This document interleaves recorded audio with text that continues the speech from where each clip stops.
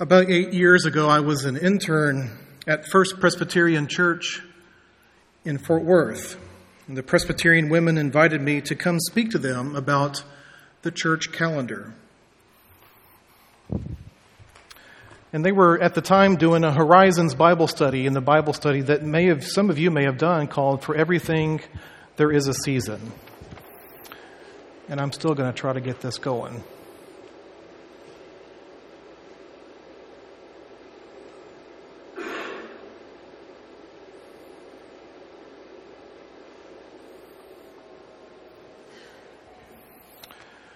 So the Horizons Bible study was, for everything there was a season, talking about the church calendar. And so they invited me to come do this.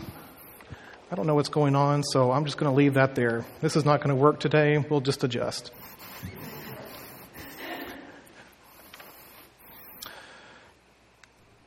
And so I went to talk to the Presbyterian women about this topic, about the church calendar. And it turned out to be one of the best exercises that I had done since I had graduated from Bright Divinity School just a couple of years prior. And I used it as an opportunity to talk to the women about the church calendar and how major events in my life fit into the church calendar. For example, I mentioned my own baptism, which was at the age of 9 during Epiphany.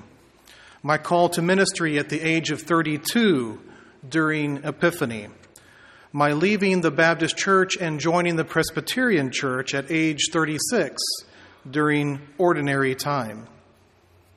The death of my grandfather and my mother during Advent. Now to that list I would now add several more recent events, the baptisms of Sam and Sarah on Palm Sunday 2006. The beginning of my pastoral ministry on the first Sunday of Advent, 2007. The baptism of Sophia on Christ the King Sunday, 2008. The ending of my ministry in Iowa, an ending that I did not necessarily desire, during ordinary time, 2012. And the beginning of my interim ministry here, Epiphany, 2013. So at the time I did this exercise, it was important a presentation for me to give because it allowed me to see how bound my life has been to the ebb and flow of God's calendar, of God's patterns. And I saw that the Christian calendar not only tells us the story of what God did in the Bible, but the Christian calendar also frames the work that God continues to do on us as we travel through sacred time together. Our spiritual lives have a period of gestation. There's also a period of giving birth, a period of suffering, a period of death, but also a time for rebirth, to be born again and to be carried by the winds of the Spirit. We have a period to integrate all the things that God is teaching us, and even a time that we may feel separated. And just when we think that we have it all figured out, or perhaps when we are getting tired of the color green, the calendar changes, and we enter the cycle again. And the story begins its work on us as we look with fresh eyes, or perhaps even with weary eyes, and we submit ourselves yet again to the wisdom of God's patterns. So perhaps a homework assignment. I'm not sure you'll be doing much else this afternoon other than just being home and eating chili and praying more than you brush your teeth, which is a great start. So to that, perhaps you can, as you brush your teeth, reflect about how your life is caught up in and made sense by God's life. Look at the major events of your own story and see how they fit in with God's story. This is a challenge and an invitation for all of us as Christian faithful people to realize that our stories are intimately connected to a holy story And that holy story is complete, and it is beautiful, and it gives our lives meaning. So this is where we stand today on Christ the King Sunday. It is the completion of yet another church year, but it does nothing less than remind us that our very lives are made complete in God. As we stand here this moment, this is a moment gifted to us by the Holy One, and we stand on good news. The good news that there is nothing in your life that will not be made complete in Jesus Christ. There is no pain that Christ will not heal. There is no grief that Christ cannot relieve. There is no despair that Christ will not bring to hope. There is no fear that Christ will not cast out. There is no longing that Christ cannot fulfill, and there is no power that Christ will not overcome. There is nothing that can happen.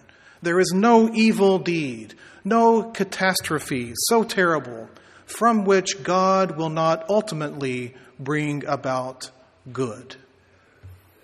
That is good news.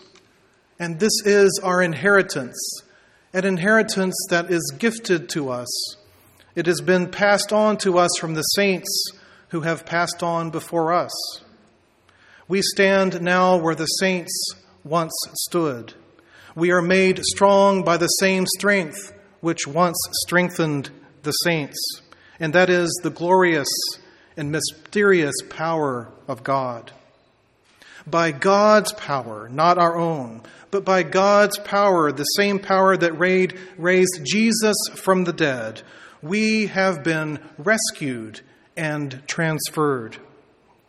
We have been rescued from the power of darkness, but we haven't just been lifted out of that darkness and put in some type of limbo. No, we have been rescued from the darkness and transferred into a new place, the kingdom of Christ. And it is in Christ, in that realm, in that kingdom, we have redemption, we have the forgiveness of sins, we have hope. Jesus Christ is 360 degrees of completeness, the full circle, the Alpha and Omega. Christ is before all things, and Christ in all things. Christ holds all things together. This is good news. We have a good story to tell. We don't have to worry. We don't have to fear.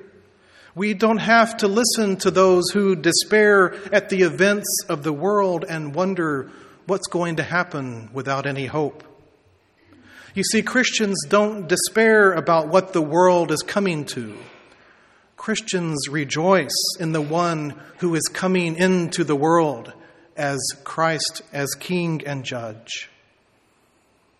Even if you think that the worst is going to happen, or even if you think that there is no hope, your thinking is not necessarily going to make it so.